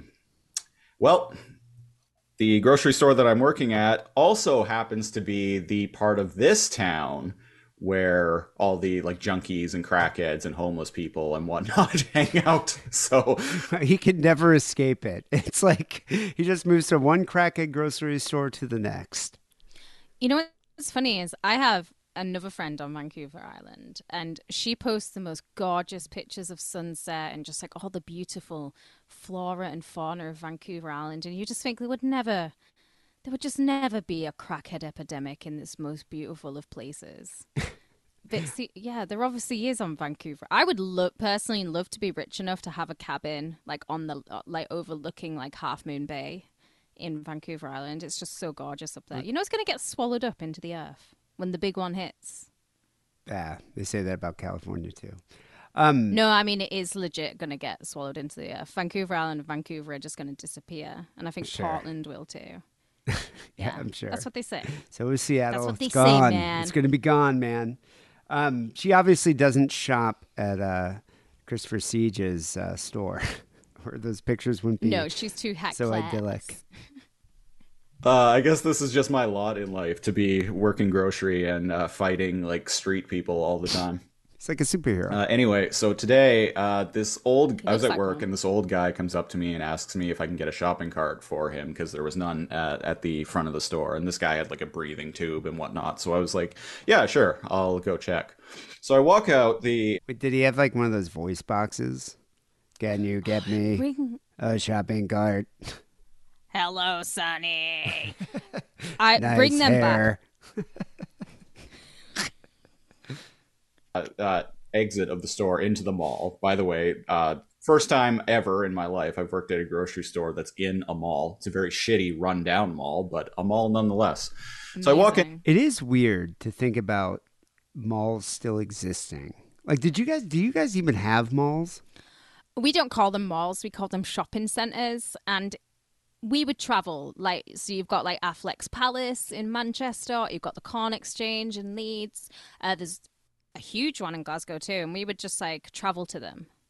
It would be a day out. But now, fuck it, you don't need a mall anymore. It's internet shopping. Yeah. Who needs to ever leave the house again?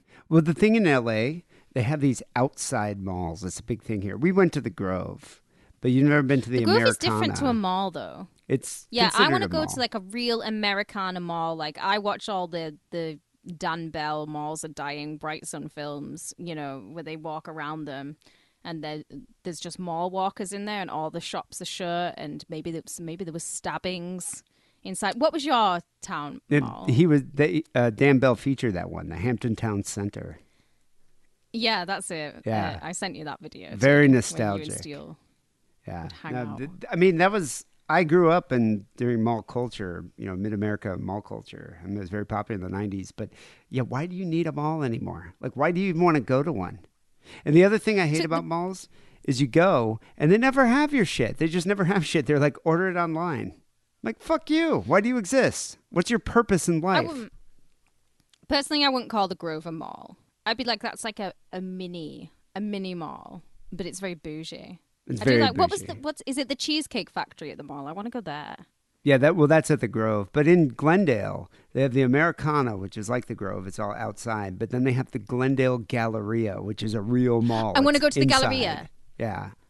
Sucks. Is it the other mall in Glendale that's got like pirate boat themed? Is it the Galleria?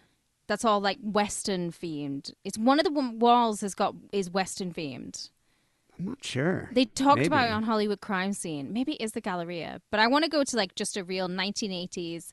We could reenact Fast Time. You know what we'll do is we'll go to the food court and I'll reenact, at Fast Times at Ridgemont High when Phoebe Cates is showing Jennifer Jason Leigh how to give a blowy. I'll reenact that scene for you in public at the food court. That would be kind of cool. I'd like to see that. What I like about the food court at the Glendale Galleria, because the Scientology company is near there, so we used to go eat at that food court a lot. There's also like a home for retarded children. That's like not that far. No. So you just I'm have a not doing it. gaggle of retarded kids just running around the mall. Some of them tethered, some of them untethered, and they're just running all around the food court. It was amazing. Yeah. I'm like Steele. I won't be able to eat for weeks if I see that. If that comes within, if they have food and they're eating in front of me, I can't do it. I will puke. Well, I wouldn't mind seeing you reenacted that blowy scene, but with a bunch of retarded children running around. It'd be fun. What are you trying to say? The mall to look and see if there's any like carts corralled up. There are none. And well, I look out to my right, out the entrance / exit to the mall. And I see at a cart corral outside, there's just one cart like chilling out there. So I'm like, okay, well, I'll just go grab that one for him. To my left, as I'm walking, there's a liquor store there.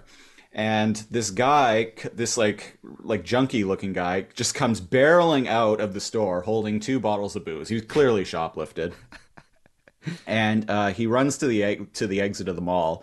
And right as he gets out, he swings around and laughing his ass off. He's like, huh, bye. And as he like turns back around, he stumbles and drops both bottles, and they fall on the ground and smash to pieces. At that moment, I was like, there is like a small amount of justice in the world. Anyway, fuck that guy. Keep it sick, keep it wrong. Bye-bye. That's like poetic justice right there. Bye. Steve's just been coming out with some cracking stories because he said he works at a supermarket that's near to where all the rich people come and land their yachts. So there's been all these all the cruise ships will come and drop off all these like really rich yuppie types, and they're just coming into his supermarket, which is obviously like in a bit of a junky area, and just asking him ridiculous questions. So every day he's got a question about like why do they want to know like where the deli is, because they're from Germany and delis aren't in supermarkets. Yeah, they probably just don't stuff understand like that. it. Yeah, but they're just being mean cunts because they don't understand. See, I try and always be nice when I'm abroad, but some people don't. The other day I was in my Rite Aid up the street, which I always talk about, but that's usually where I buy liquor because it's cheap. And there was a crackhead in there that tried to steal 2 like 24 packs of Modelo. I mean, that's like a huge thing of beer. It's like a big 24 pack of beer. And he tried Was he just walking out with them? Yeah, just tried walking right out, right past the security guy. And the security guy's like, what you doing, man? And he's just like, nothing. And he just tries to get out. And the guy like stops him. And then he's like, fuck. And he takes one of the cases, just whips it right through the door, like right through the glass. And but then isn't that just going to smash on the other side? Like all the cans will be dented. And I think at that point, lose all your booze. At that point, I think he just wanted to be destructive, because then he took off. And believe it or not, they called the LAPD, and LAPD actually did something. They actually caught the guy. I was amazed. He didn't really make it very far. I think he was definitely on one, because he like threw it through the window or through the door, the glass door, smashed the door, took off, but didn't like leave the area. He just kind of was there ranting in the street, and LAPD actually came within like 10 minutes. And Is that the guy. proper sound security guard at the Rite Aid as well? You know, he's like the old guy, the old black guy. No, this is like there's a new guy. Says hello. There's a new guy. This guy's like he's like a bigger Mexican looking guy. All right. I like the overall guy because when you come in, he's always got like a little quip. And he's like, hello. He'd be like, there's a new cashier there. You would always say hello, or you'd just be like, doing some drinking tonight when you go out. And usually I'm just not in the mood to be like, yeah, I'm obviously doing some drinking because I have like 12 bottles of wine on me. But you'd just be like, yep. And he would just say something funny. He's just got nice energy to him. There's a new cashier there that like is also an older black gentleman, but he's just got like so much bling. Like it's like these gold, like kind of like costume jewelry, just flickering diamonds just on his arms. And yeah, he looks pretty amazing with a big gold chain. Pretty cool. Well, I love my costume jewelry, and I think it's highly underrated. And I wear a lot of obscene costume jewelry. So me and him, I'd be like, "Where'd you get that?" Yeah, Which gallery? Did you get that at the Galleria? Which stall? I mean, he basically looks like a pimp, and he's working the register, and he's an older guy too. He's one of my favorite people that works there. Anyway, good to hear from you, Christopher Siege. I'll have to go onto Discord and check out your hair. The next call we have here is another vasectomy story, but this time it comes from a listener named Cody, who I've been friends with for so many years. Like I've known her since like the mid-aughts. But apparently... But she hasn't aged a day. No, she still looks... I mean, she looks way younger than I do. She apparently her husband had a vasectomy, so she's calling in about that. Okay. Hi, Dee and Kate. It's Cody from San Francisco. I wanted to call and give my feedback on vasectomy after listening to a caller from last week. I laughed really hard when, Dave, you said you didn't want a male nurse because my husband had the fucking ultimate male nurse who was a retired NFL player who was legit 6'6", maybe like 300 pounds. He was super nice and professional, but since my husband didn't do a good enough job with his manscaping, it was super awkward because he had to very aggressively shave my husband with a disposable hospital razor and no shaving cream for an extended period of time and a lot of intimate manhandling, which I think... There must have been an awkward boner there. God. It's just torture. Wouldn't you say, please just use some water? And I just imagine they're using disposable razors are the worst anyways, even on ladies that they don't get rid of your leg hair. And I say this as somebody who only can shave their legs once a week because I just don't grow hair on like my whole body. They're shit. So I can't imagine like trying to tackle your pubes in one. I would have just asked him, can I just go to the bathroom and I'll do it? Sorry. And I would just do it myself. Oh yeah, why did he? Yeah, I don't know, but that's why I'm thinking there must have been an awkward boner. Was probably my husband's second least favorite part of the whole thing. But let me back up and say that I was in the room, and yes, Kate, I highly recommend it. I was taking photos and just soaking up the whole process. This is sadistic. This is sadistic. I mean, I guess men are in the room. I'm totally going to be in the room. I guess men are in the room when you're delivering the baby, but yeah, why would you want to watch that? It's sadistic. It's gross. I'm going to do it, and I'm totally going to do my best Princess Diana impression. Like, I'm just going to... Why, did Princess Di watch like Charles get a vasectomy? No, there was that whole controversy when she went and saw like open heart surgery, and she was one of the first people to ever see it. But you remember she wore full on eyeliner and mascara, and everyone was like, she shouldn't be wearing mascara. It might fall into the heart. Yeah, I doubt they would let you. I'm surprised. I don't know where he got it done, but I doubt they'd let you in the room at Kaiser because it's like this like antiseptic environment. Like everything's like they. Are you saying that I'm not a clean person? Yeah, you'd have to be like wearing scrubs. They'd make you wear scrubs. Of course. Do you not think I wouldn't wear the scrubs? It'll be such a fun day for me. I'll totally put on the scrubs. Awkward. Boner. Quite fun. And this was at UCSF, not at Kaiser, so I don't know what Kaiser's rules are. Maybe that's why. And the doctor was playing music. You could pick your own music. But he already had yacht rock Deal. on, so we were like, let's just go with that. That's the jam right now.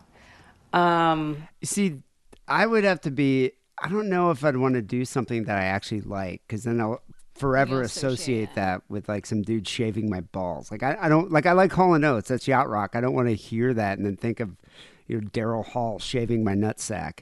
Like I would probably pick something that I wouldn't normally listen to. Like you know what song? Burt Bacharach. No, the you know that song by Whitney Houston, the cover she did, the Dolly Parton song. Everyone knows what that song is, D. I'll always love you. Right? It was from The Bodyguard, right? Yeah. Okay. Are you saying that we can listen to Mariah Carey and Whitney Houston while you're getting... This is turning out to be the best day ever for me. Yes, because... So I never would listen to that music. I don't really listen to Whitney Houston. I don't listen to Mariah Carey. And so when I got my wisdom teeth pulled, I remember my dad, I don't know why he was in the room for it, because he almost threw up. Like he didn't like seeing blood. I don't know why he went in the room. And the dentist was playing just like, mellow music, easy listening music. And so I'll never forget when I hear like, and it's like all I can feel is it's a crushing of my fucking teeth as they're yanking them out.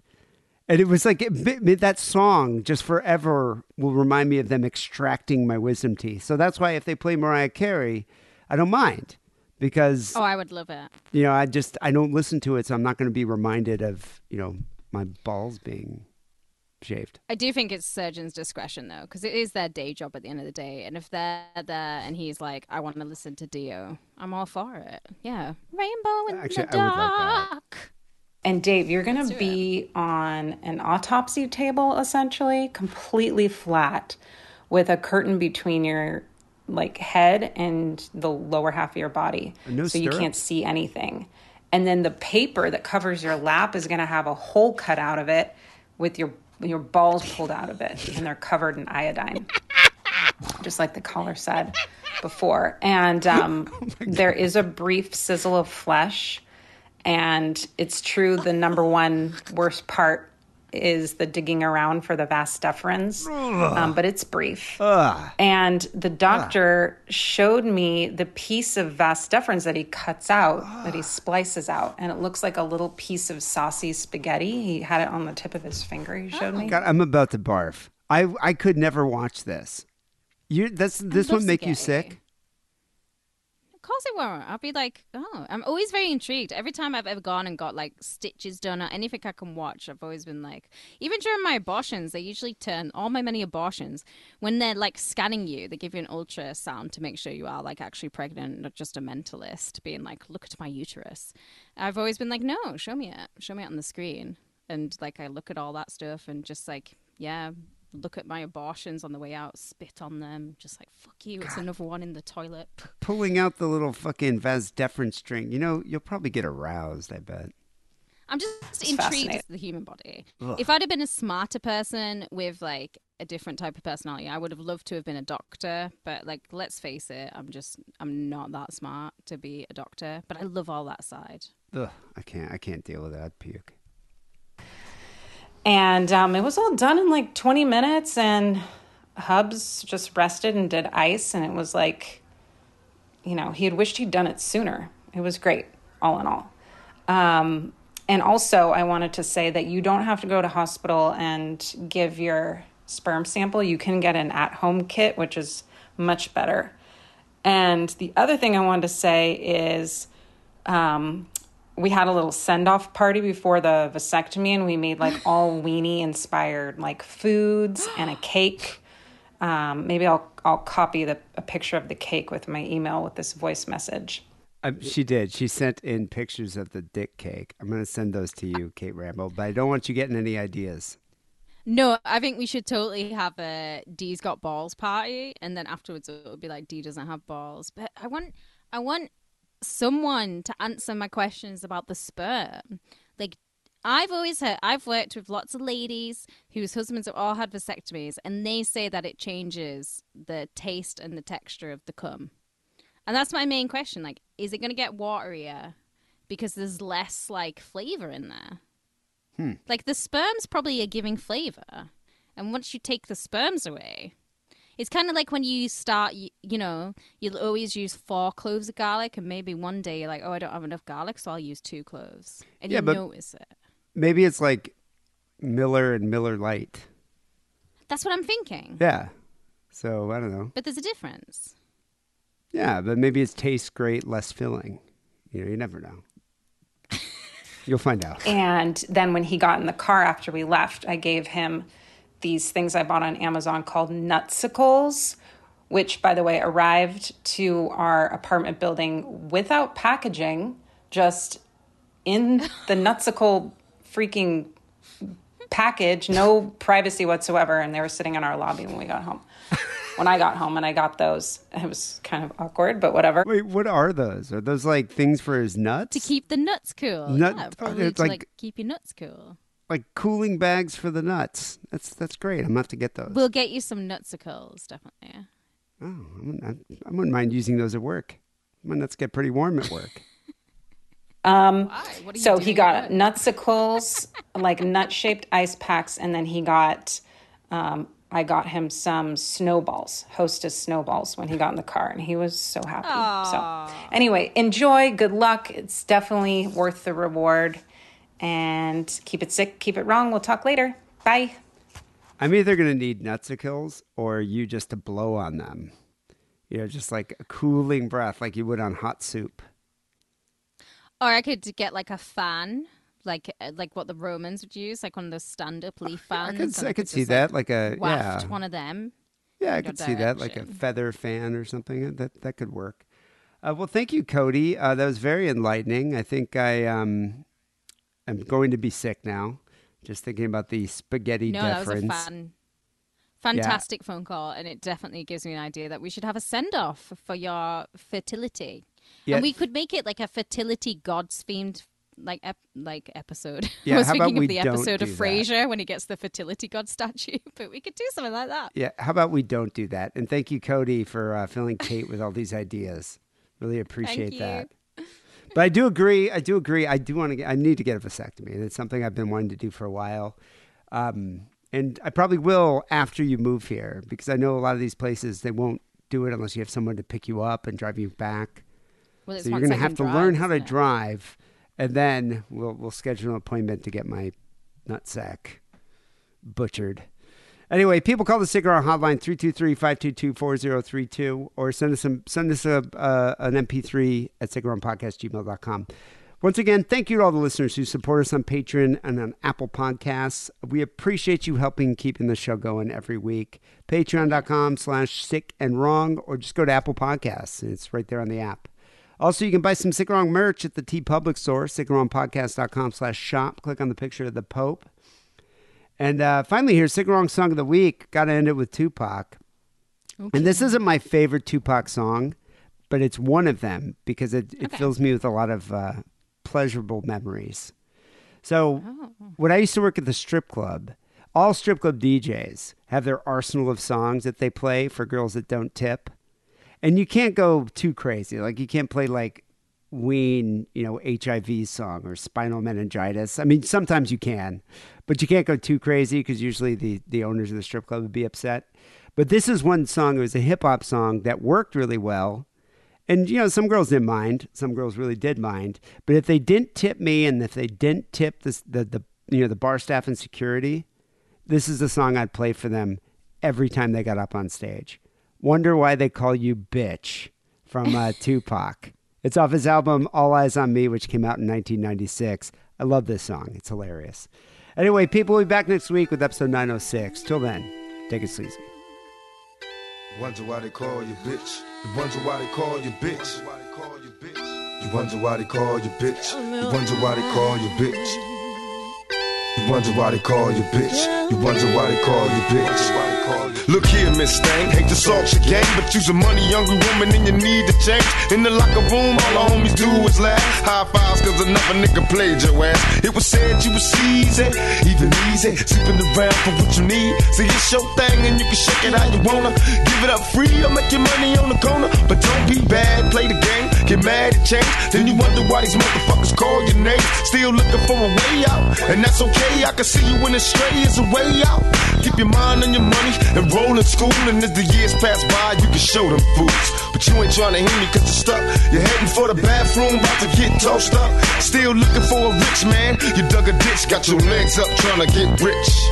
I love you like a sister, but you need to switch, and that's why they called you bitch. I betcha. You wonder why they call you bitch. You wonder why they call you bitch. I betcha. You wonder why they call you bitch. You wonder why they call you bitch. I betcha. You wonder why they call you bitch. You wonder why they call you bitch. Betcha. You wonder why they call you bitch. You wonder why they call you bitch. You leave your kids with your mama cause you're heading for the club in a skin tight mini skirt, looking for some love, got the legs wide open while you're sitting at the bar, talking to some niggas about his car. I guess he said he had a Lexus. What's next? You're heading to his car for some sex. I passed by, can't hold back tears inside, cause Lord knows, for years I tried, and all the other people on my block hate your guts. Then you wonder why they stare and call you slut. It's like your mind don't understand. You don't have to kill your dreams, plotting schemes on a man. Keep your head up, legs closed, eyes open. Either a nigga wear a rubber or we die smoking. I'm hearing rumors, so you need to switch, and niggas wouldn't call you bitch. I betcha. You wonder why they call you bitch. You wonder why they call you bitch. I betcha. You wonder why they call you bitch. You wonder why they call you bitch. I betcha. You wonder why they call you bitch. You wonder why they call you bitch. I betcha. You wonder why they call you bitch. You wonder why they call you bitch. I guess time's getting hard, even harder for you. Cause hey now, got a baby on the way now. More money from the county, and thanks to the welfare, you about to get your hair done. You got a dinner date, can't be late. Trick or treat, sweet thing, got another trick than me. The way he did it was smooth, plotting while he gaming you. So baby, beat the rules. I should've seen it in the first case. The worst case, I should've never called you back in the first place. I remember back in high school, baby, you was fast, straight sex when you move your ass. But now things change, cause you don't look the same. Let the ghetto get the best of you, baby, that's a shame. Called HIV, and now you're about to be deceased and finally be at peace. So where your niggas at now? Cause everybody left, they stepped and left you on your own.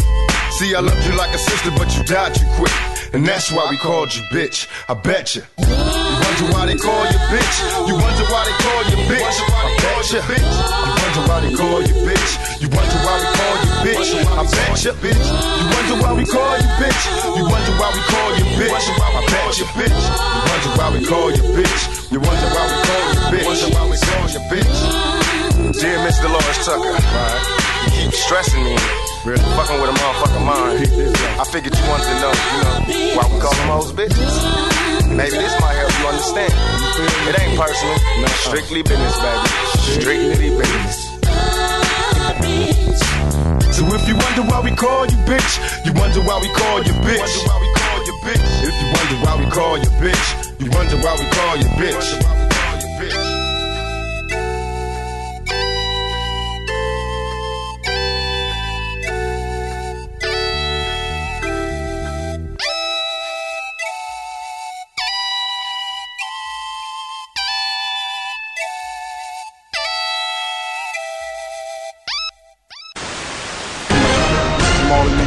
I just moved out LA, but I'm Philadelphia till I die, yo. The rumors is true. Tupac is fucking living, yo. I just seen him in the studio, man. He just dissed Eminem for putting out that last album. Jermaine Dupri because he fucked with Janet Jackson. And I don't know why, but he just dissed Mace. I need y'all to be quiet, man. Holla back exclusive, Marley Manson, yo. Watch. They go Pac with his motherfucking homies right now. He holding the fucking coke. Look, zoom in. That's Pac, man. He with the fucking outlaws. And Reg from Holla Back is trying to be friendly and get autographs and shit. Holla Back exclusive, baby. Holla back.